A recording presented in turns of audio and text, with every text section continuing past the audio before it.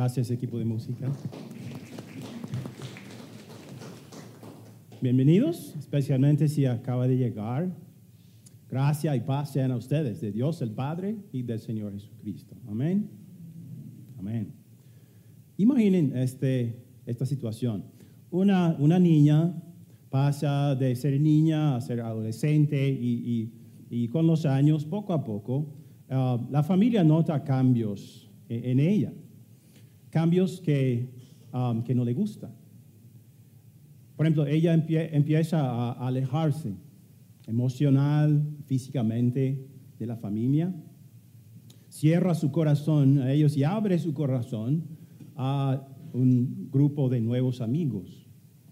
Pasa mucho tiempo con ellos, casi todo su tiempo, virtualmente o físicamente. La familia está preocupada porque realmente la aman y tratan de expresarle su amor, pero ella como no entiende. Ella ve que, sus nuevos amigos son divertidos y su familia es aburrido. Los nuevos amigos le dan la libertad para hacer lo que ella quiera y le aplaudan, mientras que la familia le da reglas. Los nuevos amigos son geniales, la familia no tanto. Y a medida que ella vaya como cerrando su corazón a la familia, también cierra su corazón a los valores de la familia, los valores que la familia le ha inculcado a través de los años, y abre su corazón a los valores de sus nuevos amigos, los cuales no son muy buenos. Entonces, tristemente, la familia ve que ella anda en comportamientos nocivos y destructivos y continúan expresándole su amor, diciendo, te amamos. Realmente tienen en mente su bienestar. Eso es lo que ellos quieren para ella, pero ella no lo ve. Sigue alejada de ellos. Algo semejante había pasado en una iglesia. En la iglesia cristiana en Corinto. Porque algunos miembros, no sabemos cuántos, pero algunos miembros de la iglesia se habían alejado de su pastor, el apóstol Pablo, que había fundado la congregación. Es que algunos nuevos maestros habían llegado a Corinto con un nuevo mensaje, innovador, atractivo. Estos hombres eran muy refinados y llenaban todos los requisitos. O sea, eran hombres del tipo que como amaba y respetaba cualquier persona griega. Ellos hablaban bien, con elocuencia, tenían poder de convencer a la gente de la verdad de su mensaje. Entonces, al comparar estos nuevos maestros con su pastor, con Pablo, ahora veían a Pablo como deficiente, como no tan impresionante, quizás defectuoso. Y algunos empezaban a cuestionar si él era en realidad un apóstol genuino. Por esta razón, Pablo pasa mucho tiempo en su segunda carta a ellos, la segunda carta que escribió a los Corintios, defendiendo su apostolado y su ministerio entre ellos. Para Pablo no era un asunto de rechazo personal. No estaba emocionalmente herido o ofendido personalmente por el rechazo de ellos. Él defendió su apostolado por una razón muy importante. Leemos en los versículos 11 al 13. Él dice, hermanos cristianos o corintios, les hemos hablado con toda franqueza. Les hemos abierto de par en par nuestro corazón. Nunca les hemos negado nuestro afecto, pero ustedes sí nos niegan el suyo. Para corresponder del mismo modo, les hablo como si fueran mis hijos, con mucha sinceridad. Abran también su corazón de par en par. ¿Por qué la relación que tenía Pablo con estas personas, por qué era tan importante? No era tan importante a causa de la persona de Pablo, sino a causa de quién representaba. ¿A quién representaba? A Jesucristo. Jesús lo había llamado a él a ser el misionero a personas como los corintios. Jesús le había dado directamente el mensaje que predicaba, el evangelio. Entonces, él fue a Corinto, aunque Pablo era judío, fue a Grecia, fue a Corinto y abrió su corazón de par en par a ellos con mucho amor, teniendo solamente el deseo de que ellos confiaran en Jesús y fueran salvos eternamente. Él era su padre espiritual. Por medio de él, ellos habían conocido a Jesús como su único salvador del pecado. Entonces, a Pablo no le importaba que ellos lo rechazaran como persona. Sí le importaba que lo rechazaran como representante de Jesús. Porque al rechazar a él, rechazaban a Jesús y al mensaje que Pablo les había predicado, el mensaje que había recibido directamente de Jesús. Ahora, ¿qué tal estos nuevos maestros? En el versículo 14, él dice, no formen yunta con los incrédulos. Y con estas palabras quiere decir que estos hombres, estos nuevos maestros, no son meramente personas antipáticas que, bueno, les caigo mal. Realmente son incrédulos, o sea, no creen en Jesús y no tienen nada en común con ustedes espiritualmente. Pero ellos estaban abriendo sus corazones a ellos. Necesitaban pensar en su comportamiento y considerar bien la asociación que tenían con estos maestros. Por eso Pablo, como un buen maestro, les hace preguntas. Todos los niños lo aman cuando la maestra le hace una pregunta, ¿verdad? O sea, los chiquitos sí, siempre levantan la mano, pero los más grandes no, ¿verdad? Yo recuerdo eso cuando yo era un niño. Pero Pablo les hace preguntas y son muy duras, difíciles de leer. Él dice esto, ¿qué tienen en común la justicia y la maldad? ¿O qué comunión puede tener la luz con la oscuridad? ¿Qué armonía tiene Cristo con el diablo? ¿Qué tiene en común un creyente con un incrédulo? ¿En qué concuerdan el templo de Dios y los ídolos? Amigos, ¿cuál es la respuesta a todas estas preguntas? ¿Qué tienen en común? Nada en absoluto. Nada en absoluto.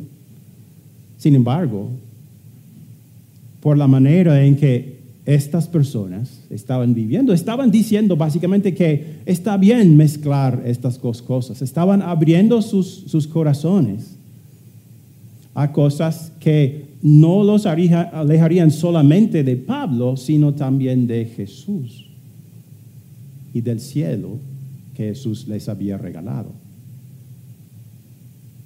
En el versículo 16, Pablo dice esto para recordarles o para señalar el contraste y la contradicción. Dice, porque nosotros somos templo del Dios viviente. Como Él ha dicho, viviré con ellos y caminaré entre ellos. Yo seré su Dios y ellos serán mi pueblo.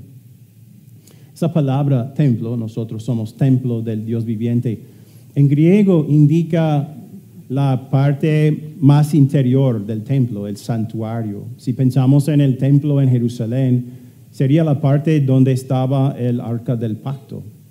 Y el Señor había dicho a Israel, yo voy a morar encima del arca del pacto, ahí estará mi presencia. Entonces, ¿qué está diciendo él a ellos? ¿Ustedes son qué? Ustedes son el templo del Señor. Él vive en ustedes. Su espíritu mora en ustedes. Él los escogió.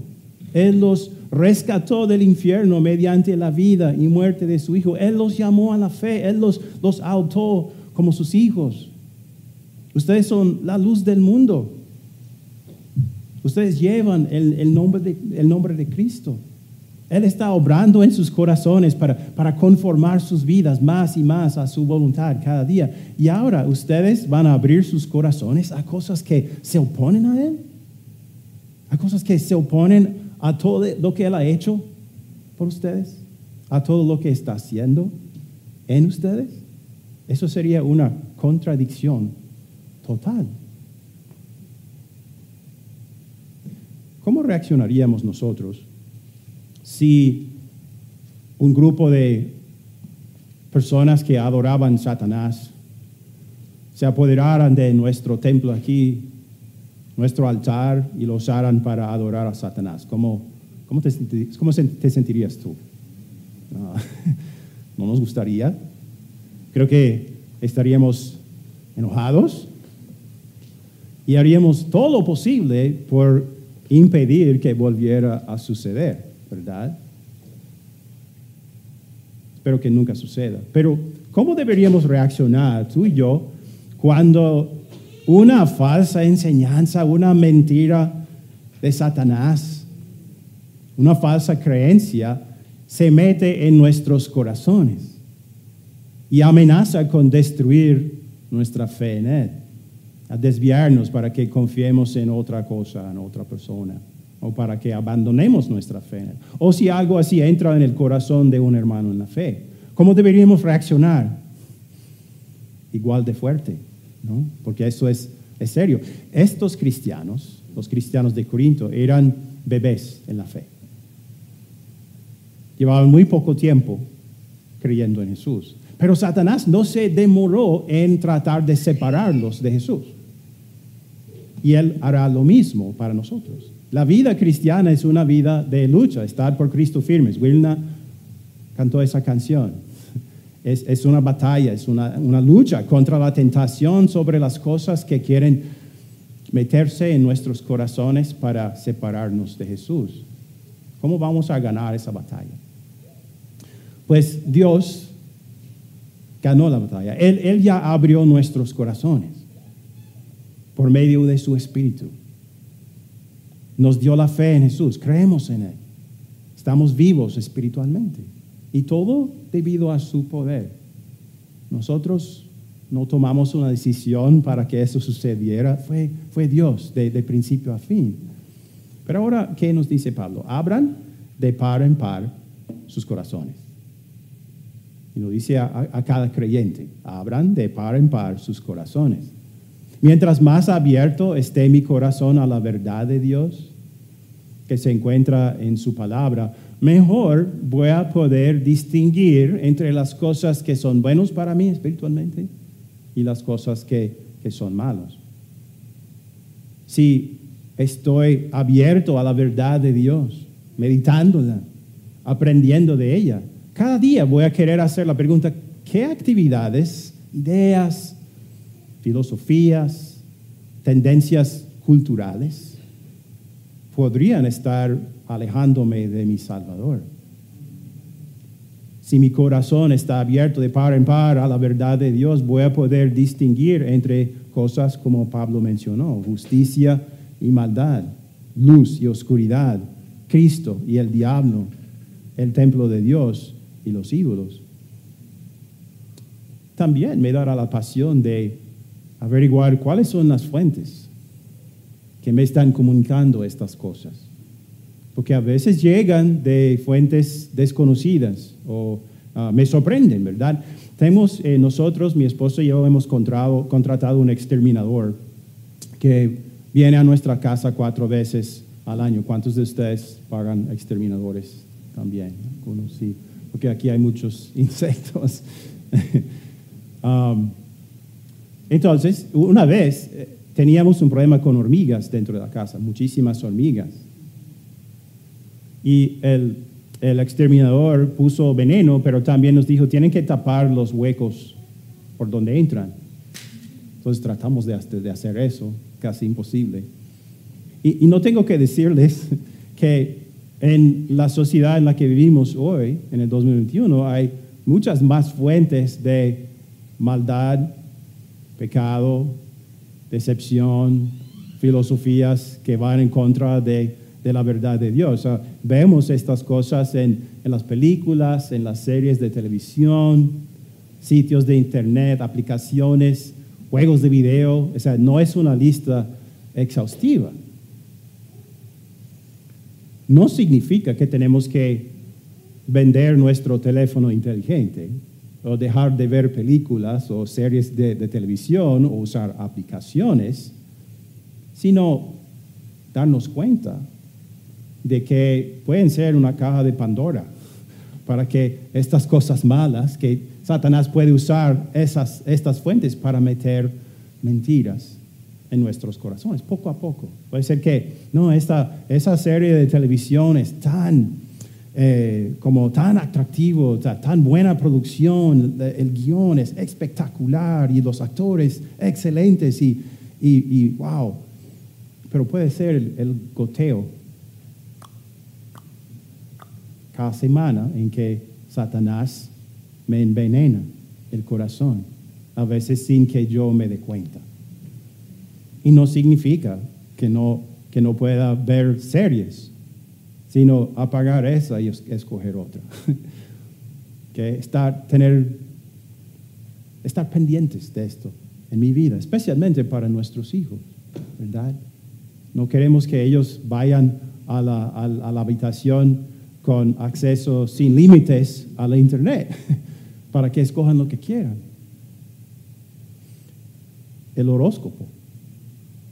Muchas personas empiezan su día leyendo el horóscopo, ¿verdad? Es como su guía.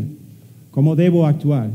¿Qué debo hacer? ¿Qué decisiones debo tomar para tener éxito? ¿O cómo me va a salir el futuro? Pero en su palabra a la nación de Israel, el Señor dijo, es una abominación. Dijo, yo no me comunico con ustedes por medio de las estrellas. Y ese es el principio del horóscopo. Yo me comunico con ustedes por medio de mi palabra. Confíen en mí, pongan su futuro en mis manos. No necesitan saber que les traerá el futuro. Está en mis manos. Confíen en mí. Si quieren leer algo en la mañana, lee la Biblia. Porque ahí sí encontrarás una verdadera guía y siempre la verdad. Y, bueno, sorprendentemente, quizás las organizaciones religiosas pueden desviarnos, porque no todas son de Dios. Muchas personas me dicen, bueno, todas las religiones son buenas y puedo sacar algo bueno de cada uno, pero la Biblia dice que no, que hay organizaciones que no tienen nada que ver con lo que dice Dios en su palabra, y hay iglesias que distorsionan la verdad en algunas enseñanzas de la Biblia. Hay que estar pendiente. Hay que reconocer cuáles son las fuentes. Y si nuestros corazones están abiertos de par en par a la verdad de Dios, Él nos capacitará para hacerlo, para nosotros y para nuestros hijos. Pero eso también afectará nuestras relaciones con otras personas. Pablo dice esto para concluir. Por tanto, el Señor añade, salgan de en medio de ellos y apártense. No toquen nada impuro y yo los recibiré. Yo seré un padre para ustedes y ustedes serán mis hijos y mis hijas, dice el Señor Todopoderoso. Como tenemos estas promesas, queridos hermanos, purifiquémonos de todo lo que contamina el cuerpo y el espíritu, para completar en el temor de Dios la obra de nuestra santificación. A veces, el veneno viene por medio de una persona con quien nos asociamos. Por ejemplo, en el caso de la niña que mencioné en la introducción. Varios siglos después de la ascensión de Jesús al cielo, algunos cristianos, a ellos les ocurrió la idea de separarse completamente de la sociedad. Entonces formaron comunidades cerradas en lugares desiertos, donde ellos podían entonces estar solamente con otras personas que creían en Jesús y evitar personas que no creían en Él, para evitar las cosas malas que ellos podrían como infundir en ellos. ¿A esto nos anima Pablo? No. ¿Qué dijo Jesús cuando estábamos bautizando a Julián y Amanda? Él dijo, vayan y hagan discípulos de todas naciones, bautizando y enseñando. No podemos hacer eso si estamos encerrados solamente con otros creyentes. Entonces, Jesús no nos llama a hacer eso y Pablo no nos anima a hacerlo tampoco. Pero sí nos dice que no debemos tener comunión espiritual con personas o con ideas falsas, personas que quieren enseñarnos cosas falsas. Es comunión espiritual. Entonces, no te dejes engañar o enredar en cosas que provienen de Satanás, porque él usará esas cosas para atraparte, para destruir tu fe en Jesús y quitarte el cielo. Y no creas automáticamente todo lo que sale de la boca de un predicador, inclusive esta boca. ¿Qué les he enseñado? ¿Qué tienen que hacer con mis palabras? Los que asisten aquí. ¿Okay? Comparar mis palabras con lo que dice la palabra de Dios. Y si ven contradicciones, hablen conmigo, ¿no? Si un predicador te dice disminuye a Jesús, disminuye el papel de Jesús y eleva o exalta el papel del ser humano, rechaza esa enseñanza. Si él dice, Jesús es más o menos el camino, pero tú también, no. Si un predicador exige cosas que la Biblia no exige, rechaza su mensaje. Si te promete cosas que la Biblia no promete, rechaza eso también. Porque eso solamente puede crear falsas expectativas, una fe falsa y también falsas esperanzas que nos dejarán desilusionados, desesperados y sin fe. Abramos nuestros corazones a la verdad de Dios y entonces podremos cerrarlas a las mentiras que están a nuestro alrededor. Pero también, y para terminar, necesitamos otras personas en nuestras vidas que conocen las Escrituras. El enlace que tenemos como miembros de Divine Favor Church no es simplemente una amistad, es precioso y es una comunión espiritual. Creemos la misma cosa y necesitamos los unos a los otros. Yo necesito a ustedes me necesitan a mí. Entonces el Señor quiere que abramos los corazones los unos a los otros, porque somos hermanos, para compartir la vida con afecto entrañable y quedar abiertos a lo que dicen nuestros hermanos, porque puede ser que yo eventualmente me desvíe de la verdad por ignorancia o a sabiendas. O puede ser que yo caiga en una tentación y esté viviendo en algún pecado. Y si eso sucede, si sigue, probablemente me voy a alejar de la palabra y de Dios. Entonces, ¿qué papel puedes jugar tú en mi vida? Venir a mí y decir, estás perdido, estás pecando, estás alejado. Esto no es lo que tú eres. Eres un hijo de Dios, estás viviendo no como un hijo de Dios. Estás equivocado.